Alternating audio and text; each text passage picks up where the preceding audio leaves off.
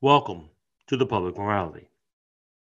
In 1968, in his last public speech, the Reverend Martin Luther King Jr. stated, "All we say to America is be true to what you said on paper." But the long arc of social movements in America bears witness that King's demand has proven much easier said than done. One of the reasons has been the presence of fear in our public discourse. Moreover, one of the paradoxical barometers of the influence of social movements has been the opposition's use of fear. Joining me to discuss the role of fear in the American narrative is Professor Victoria Walcott. Professor Walcott is chair and professor of history at University at Buffalo College of Arts and Sciences. Professor Victoria Walcott, welcome to the Public Morality. Thank you so much for inviting me. I'm so pleased to join you today. Good. I'd like to begin when you think about America's history as it relates to social change. Talk about the role that fear has played in that narrative. Absolutely. I think fear there's a long strand of both questions of violence and conflict and fear that has been used quite deliberately often to try to keep down progressive social movements and to limit the amount of change that can happen over time. So you see that, for example, in the question of segregation, racial segregation, the ways in which fear and violence has been used as a way to intimidate and threaten, particularly African Americans, from challenging those social mores. Why do you suspect the role of fear has remained so influential? Because we could, I guess, chart a timeline that begins in 1776 and continue all the way to 2022. So why has fear been so influential in your view? I think it's a way to control the mobility and the presence of certain groups in certain spaces. And that's been a kind of broad theme. So if you're fearful of going to a particular community because you're worried you might be, arrested or threatened or intimidated, then that's going to limit your mobility. So it's a way to kind of control people's spaces and their mobility and their ability to exercise their citizenship rights as well. And it can be very effective in doing so. So even when we think of America's origins, as I just alluded, is it fair to also suggest that the framers of the Constitution, in spite of their glorious words, were distrustful to some degree, fearful of those who were not part of that white male gentry class? That's definitely a fair suggestion to make if you think about the fear of the mob, right? That this concern about what they would perhaps see as mob violence, violence that's out of control. Certainly, this is the generation that's witnessing the revolution in Saint-Domingue, later Haiti, also the French Revolution. So kind of concerns around, uprisings of the lower classes, of people of color, obviously of enslaved people as well. There was a lot of kind of moral or panics around the potential of enslaved people engaging in rebellion and resistance, and lots of attempts to try to stop that from happening in various ways. I mean, to that extent, since you mentioned the Haitian Revolution, that in some ways became a deterrent for any thoughts of America keeping its promise of liberty and equality, sort of put it on hold because it sort of put fear that could be replicated here in America. Would that be correct? Yes, I think that's absolutely correct. I mean, you also have former slave owners who come to states like Louisiana and elsewhere during and after that revolution who are talking about their experiences in the revolution, who have lost their land, right, and lost their quote unquote property, that is the people that they enslaved. So that fear was, I think, very palpable. And as I mentioned earlier, that given that gentry class, these are my words, was a subset of a subset that comprised roughly 16% of the population. So in essence, that fear that you just alluded to has a disproportionate influence on roughly 84% of the population at the time the Constitution was ratified.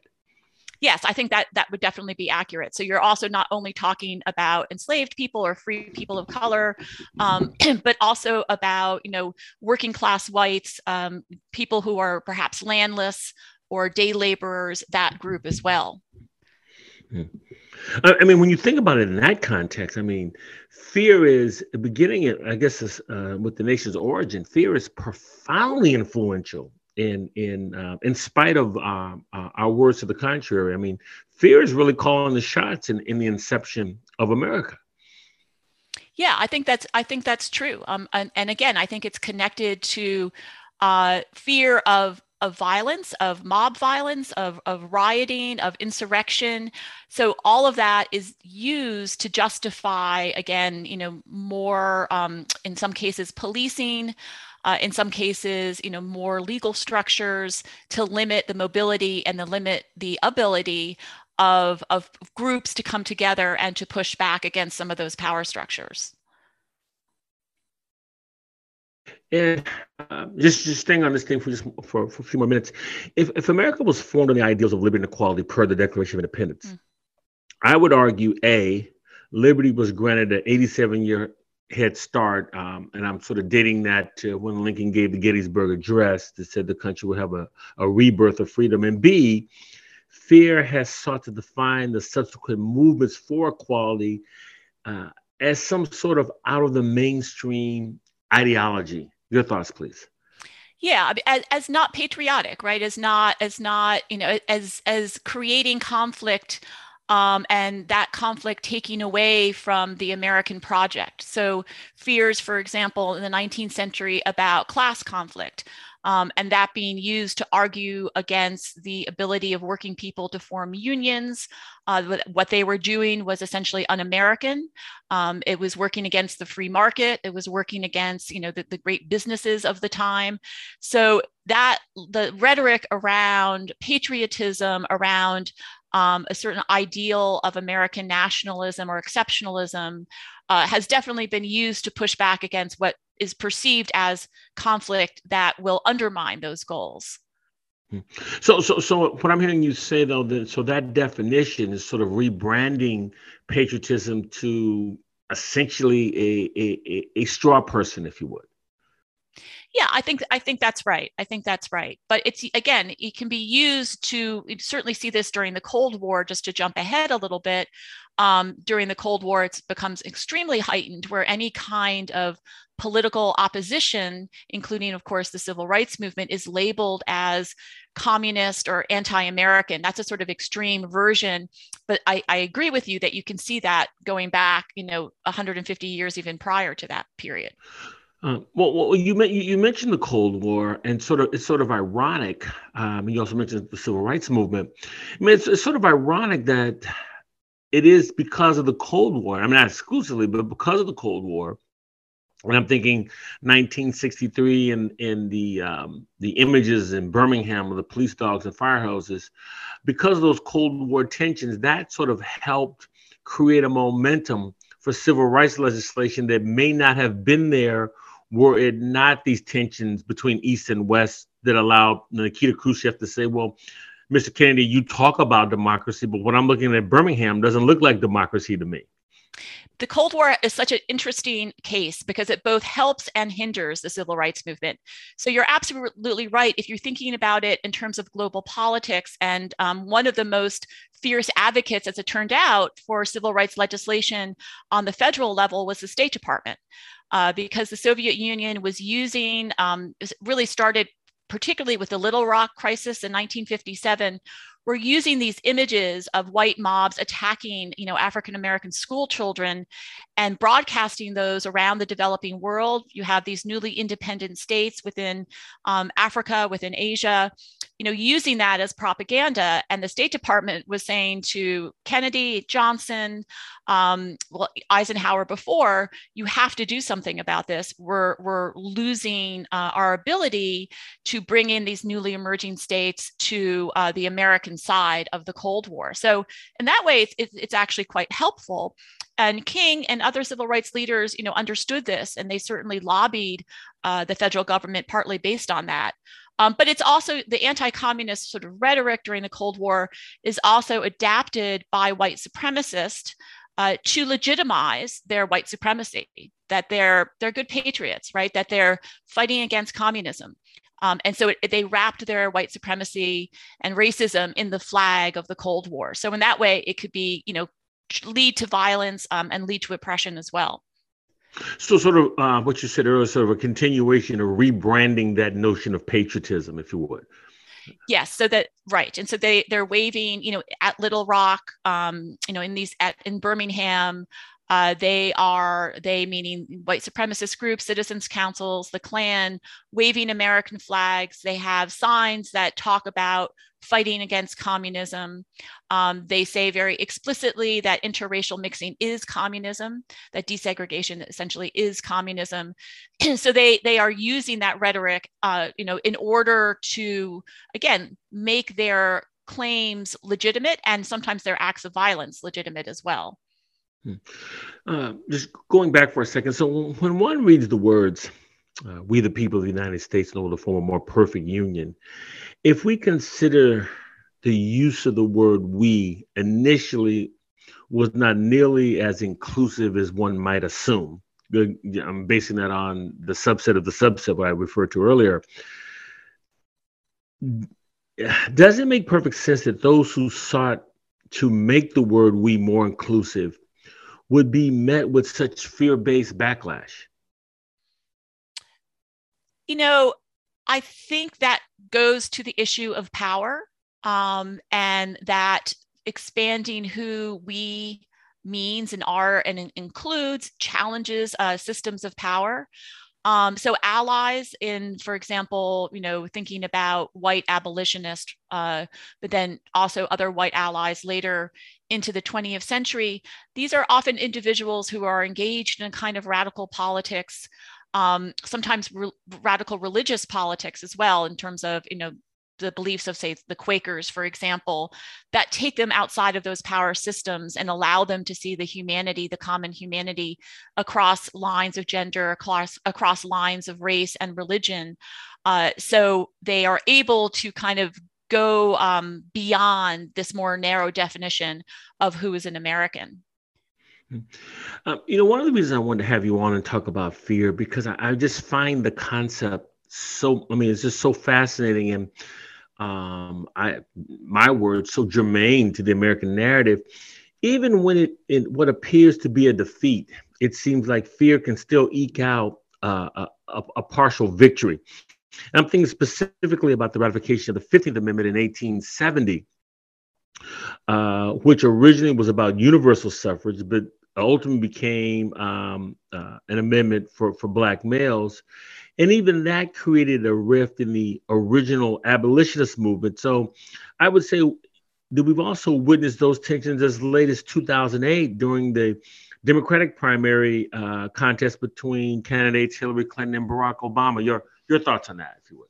Yeah, those schisms are deep and profound. And, for many of the white women suffragists of the late 19th century going into the early 20th century, after the passage or during the debate about the 15th Amendment and after its passage, they began increasingly to make their arguments for suffrage be about the fact that African-American men had access to the vote, which they did for a time. Of course, it was taken away in the Deep South, and that also immigrant men had access to the vote, and that these men were not worthy of the vote when, in fact, white women did not have access, that white women were more virtuous. So that is a deep wound, I would say, within those movements that has persisted into the 20th century. And I think you're right to point out that that Democratic primary kind of, that some of that deeper historical wound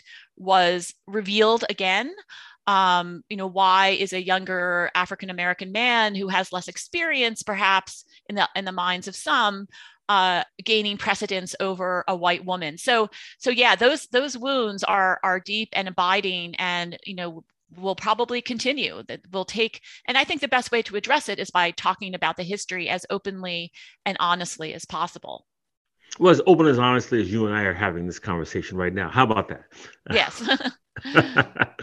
um, Often, the timeline for women's suffrage usually begins with the Seneca Falls Convention of 1848, Hmm. culminating with the ratification of the 19th Amendment in 1920.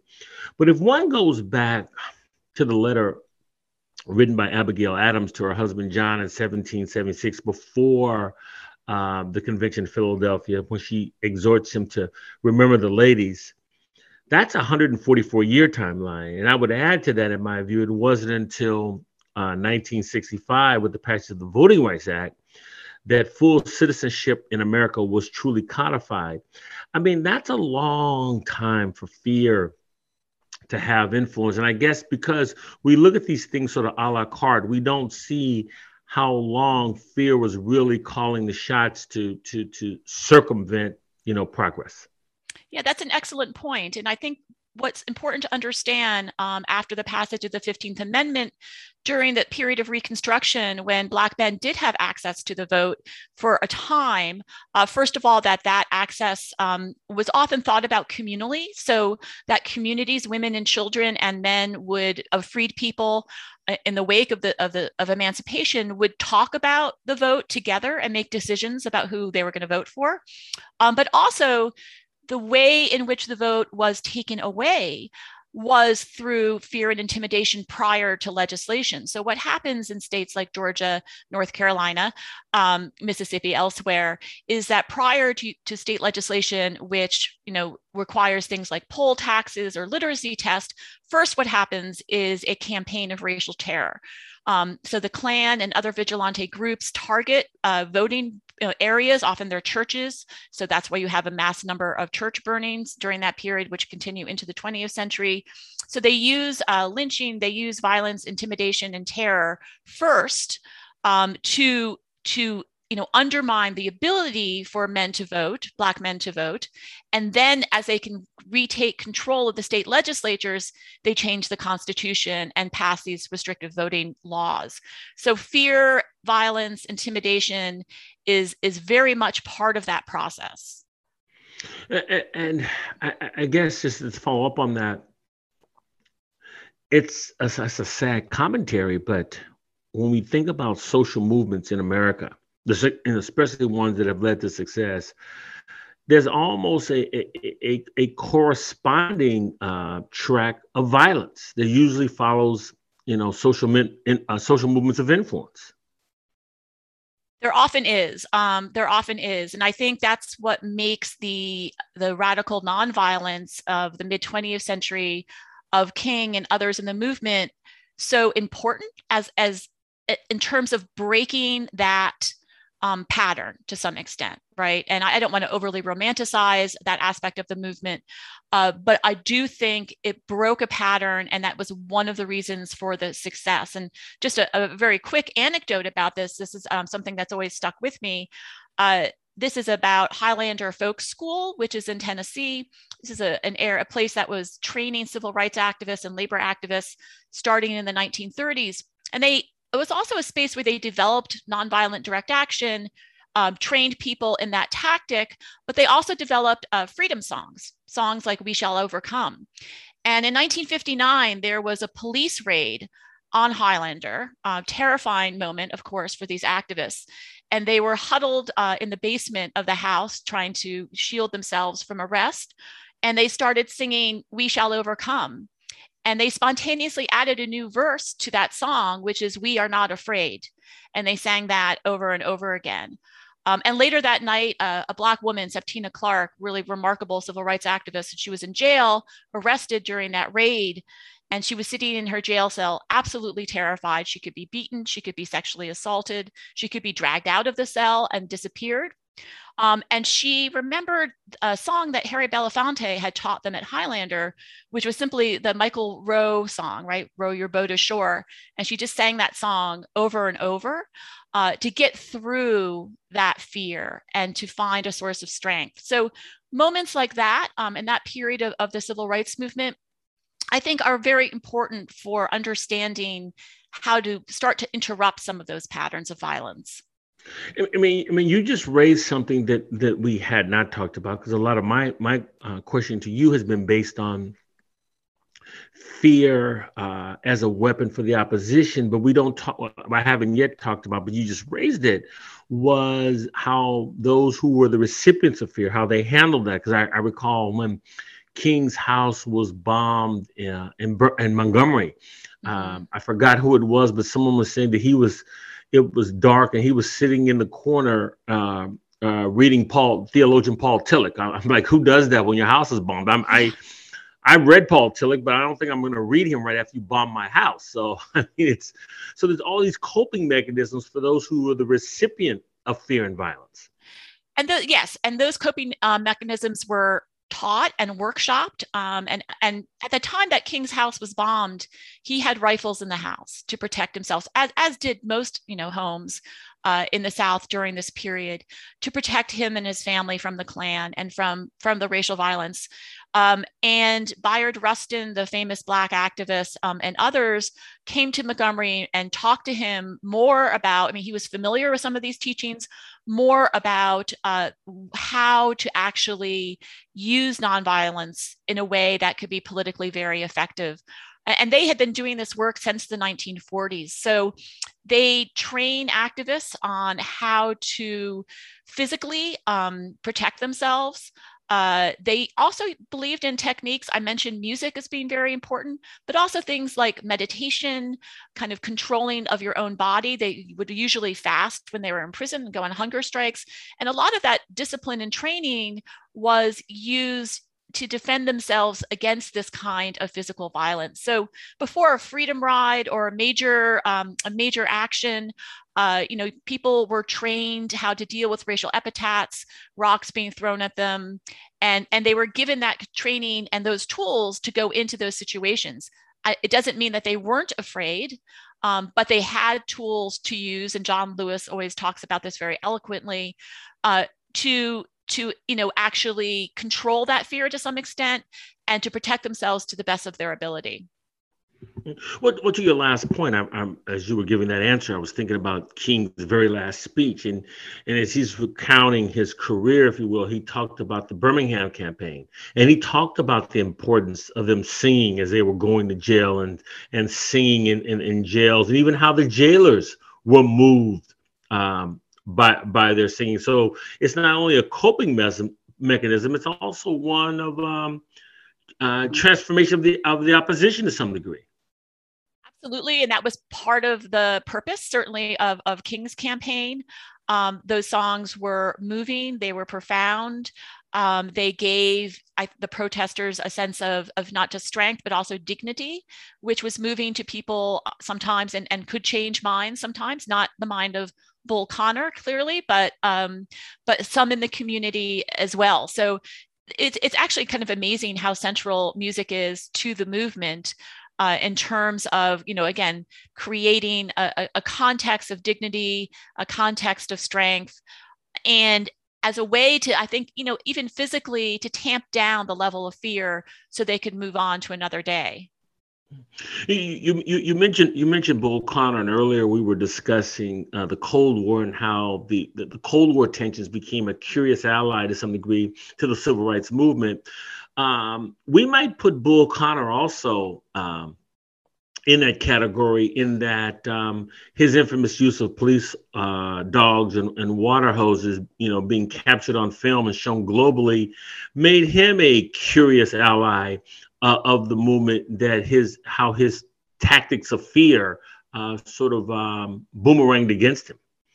Absolutely, and Rustin and King and others talked about the kind of theatricality of their protest movement, that creating that tension where you have such extreme violence on the other side did create media attention. And those 1963 Birmingham campaign with the with the German shepherds, with the fire hoses. Those images are seared into, the American psyche, and those were shown globally as well. And that was very important for pushing towards the Civil Rights Act of 1964. So there is a kind of theatricality in these conflicts between, the police state, the white supremacist, and the protesters that could be very effective in changing minds. And it was also, one of the things that broke the back of Birmingham was it brought a lot of bad publicity to the city. So Bull Connor never backed down, right? But the business owners in that city finally said, we've had enough. We're going to open up our businesses. We're going to sign an agreement to abide eventually by the Civil Rights Act and make Birmingham, a desegregated town. But that was, not their political leadership. It was the business owners. I'm also fascinated as we're having this discussion about sort of the basis of fear in American public discourse. I'm fascinated by the manner fear also utilized the judicious response to overt change with, in my view, so-called benign statements that suggest that whatever one is proposing, whether it's civil rights or suffrage or marriage equality, it's not something that the country is ready for, which, maybe someday, but not today, we might be ready for the proposed change. And how effective has that sort of so-called benign language been utilized by fear? I think it's been very effective. It's sort of the basis in some ways of conservatism, and the idea of conservatism is conserving the present, or perhaps trying to live in the past to some extent and not have sources of radical change. But as you pointed out earlier with your Abigail Adams argument, that in fact many of these ideas have been these ideas of, say, marriage equality, ideas of gender equality, certainly of racial equality, have been with us for there's another tradition, right, for 200 plus years. So I think that's the sort of that some of these things may look like radical change or be labeled as radical change, have actually been simmering under the surface or come to the surface in previous decades that have been largely forgotten. But yes, that language, I think particularly in the wake of the kind of chaos of 1968, you see that language used very effectively by Richard Nixon, who wins the presidency that year based on the Law and Order campaign, that he was very much tapping into the fears of kind of mainstream Americans, or the silent majorities, he called them, tapping into their fears about what was happening in American cities, what was happening with the anti-war movement, the assassinations of multiple political leaders, obviously of King, and saying, I, as a conservative, I'm going to create law and order, and I will make that fear go away. And that was very effective for him, clearly. I might add a derivative of that would be "Make America Great Again."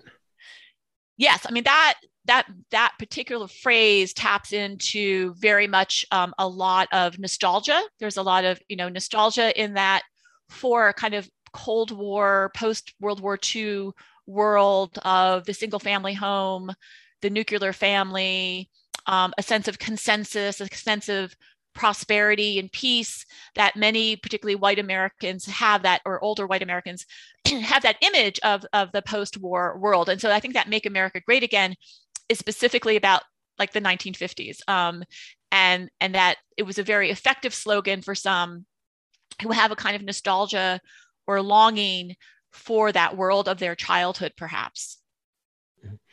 A common denominator for successful movements in the United States has been the commitment to portray their efforts as consistent with the ethos of the nation, specifically the Declaration of Independence's mission statement of liberty and equality. Mm-hmm.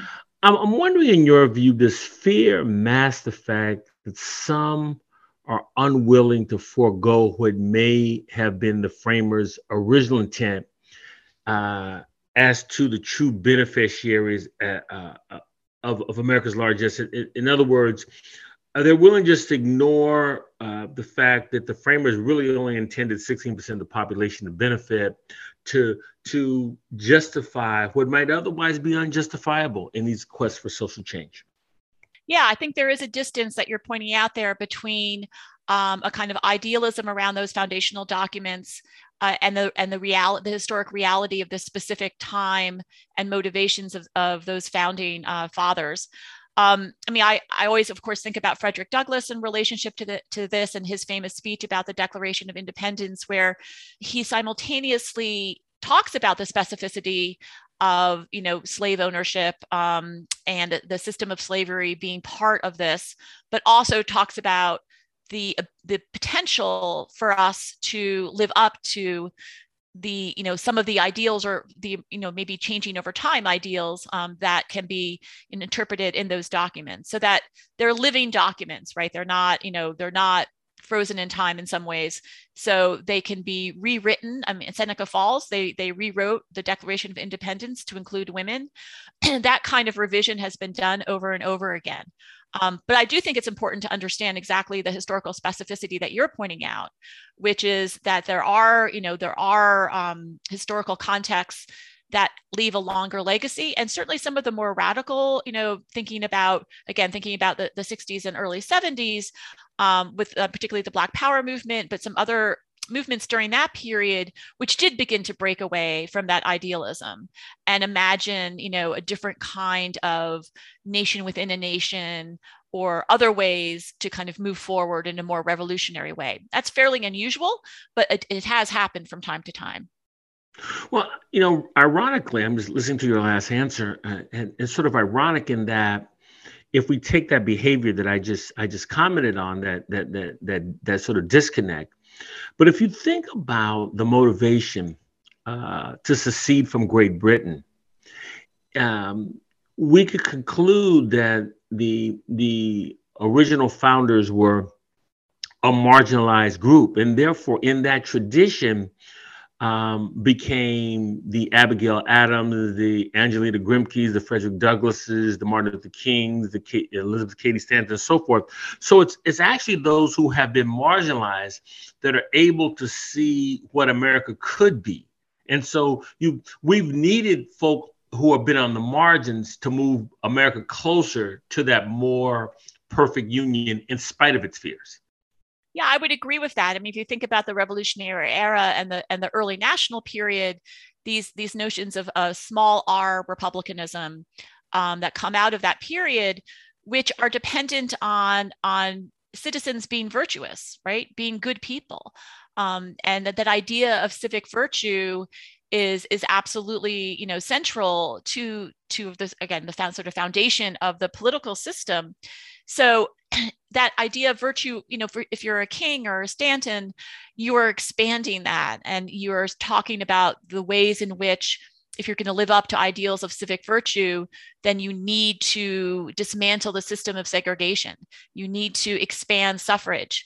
And that will allow the full possibilities of small r republicanism to come to fruition. One of the many memorable statements by Martin Luther King, to me, that sums up the civil rights movement of the 1960s actually comes from his very last address, when he says, all we say to Americans is just be true to what you said on paper. Given your area of expertise, why has this seemingly simplistic request been so difficult to achieve? I think because history itself has become so profoundly politicized, and this is very much true in the last handful of years, that history itself has become a partisan issue in many ways, so that the interpretation of what's on that paper, of the foundation documents and others that have followed, like the 14th Amendment or the 15th Amendment or the Civil Rights Act, for that matter, has been debated. And that for some who have a more kind of American exceptionalist or American first, idea of American history, they find any emphasis on the marginalized groups that you talked about, or the differing interpretations of these documents over time, to be undermining American patriotism. There's also criticisms, from the left around this as well, to some extent. People who, for example, feel that talking too much about, different groups of immigrants, of African Americans, working class women, whatever, is somehow splintering American history. It's too much about identity politics. So American history itself has become, and I think always has been to some extent, deeply politicized, become increasingly partisan. We see this in our schools, of course. We see the debates over the 1619 Project as well. And that's part of the difficulty, certainly. I'm wondering of the influence of fear in movements like, say, the civil rights movement of the 1950s and 60s. We might throw women's suffrage in there and marriage equality and the subsequent movements, so on, that they get mischaracterized in that when we talk about the civil rights movement, for example, it is talked about as something that helped African Americans.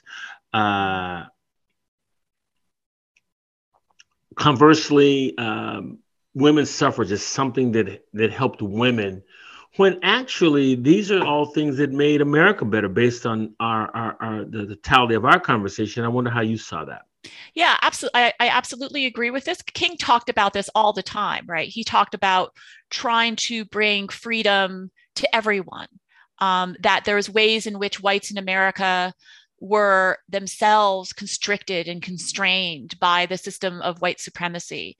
And that, freedom for all is the goal. And that was something that Fannie Lou Hamer and Ella Baker, also talked about often. So yes, the idea is liberation, a broader liberation for American people across the board. So just to go back to segregation, what was often argued during the period of Jim Crow, not only in the South, but in the North as well, which is deeply segregated during much of this period, is that we can't have desegregation because that's going to create conflict.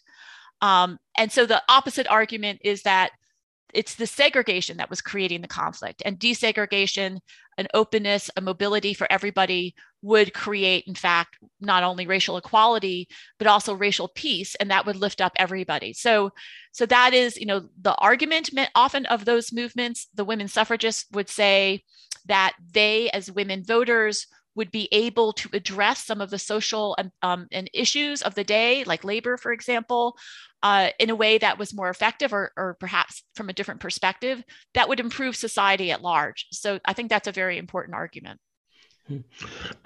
Talk about the role of fear in the current public discourse. I know you're a historian and you're always looking back, but just look in the present moment. Is there a historical comparison in your view to our present day fear?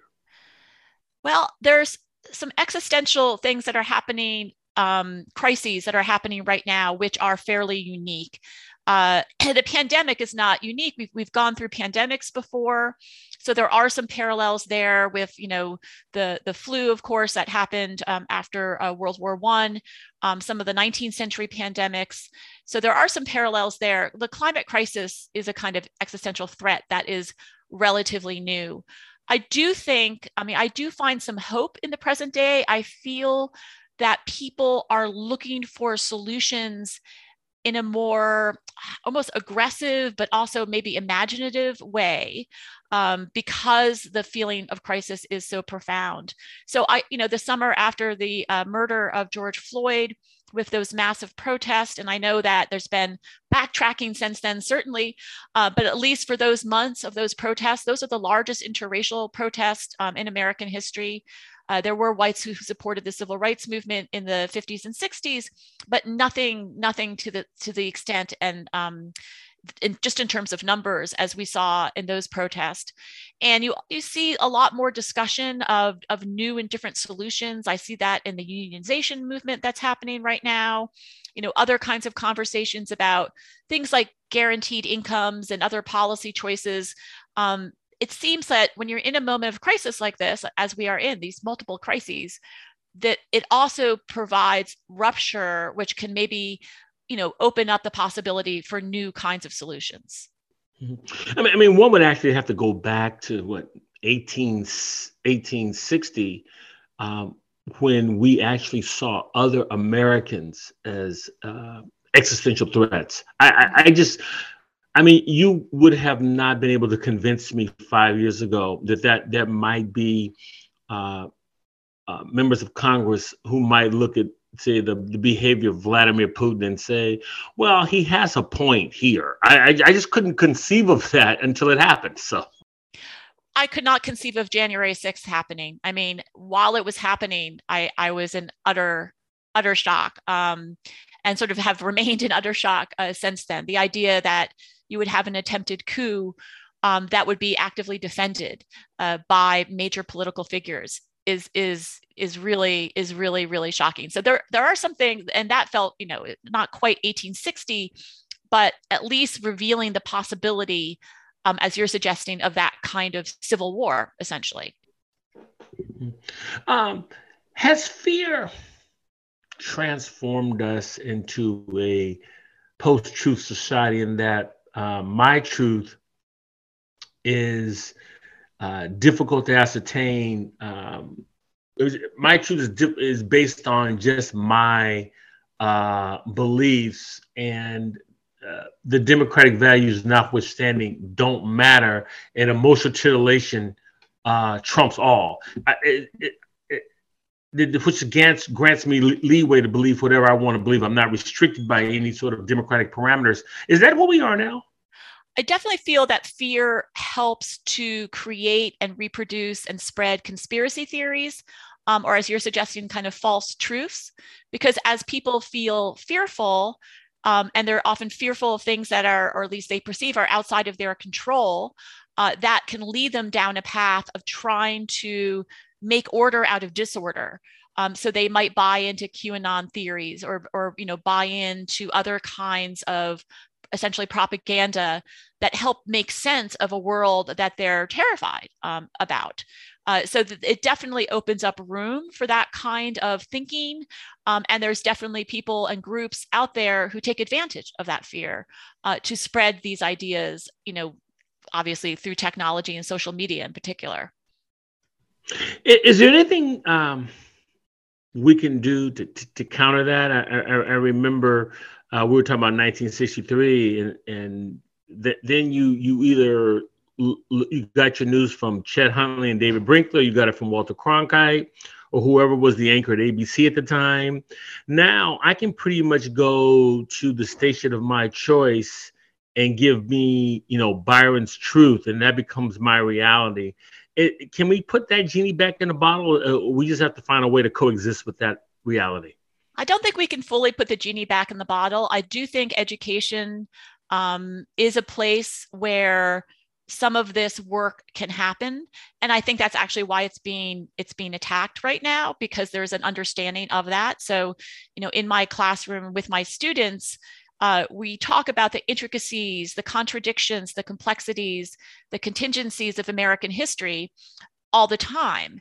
And that helps them make sense of the world today. They have, I think, a better sense of the social context of today as well. So that would be one area. And I do think that's one of the reasons, there's a sense of that being threatening in some ways. And then I think, the contemporary social movements that we're seeing right now, Black Lives Matter, the new unionization movements around Amazon and Starbucks, which I think are pretty significant, climate change action, those offer a sense of a vision of a different future, a vision of a future that has more social justice, that maybe, includes some of those ideas of civic virtue more robustly. So there's that as well. Professor Victoria Walcott, history professor, University at Buffalo, I want to thank you so much for joining us today on The Public Morality. Really appreciated your wise insight. Thank you. Thank you so much again for your invitation. The Public Morality welcomes your comments. You can contact me at byron@publicmorality.org. That's Byron, BYRON, at publicmorality.org. You can follow me on Facebook as well as Twitter. The archive broadcast can be found on iTunes, Spotify, Amazon Prime, and SoundCloud. Those listening to the Public Morality on WSNC can now listen on its app. Using your mobile device, simply go to your application page, search WSNC 90.5, and click Open to listen from anywhere. And once again, I want to thank Elvin Jenkins and Michael Burns at WJAB in Huntsville, Alabama for allowing us to broadcast the Public Morality at their studios. The Public Morality is produced at WSNC on the campus of Winston-Salem State University. For all of us at the Public Morality, I'm Byron Williams.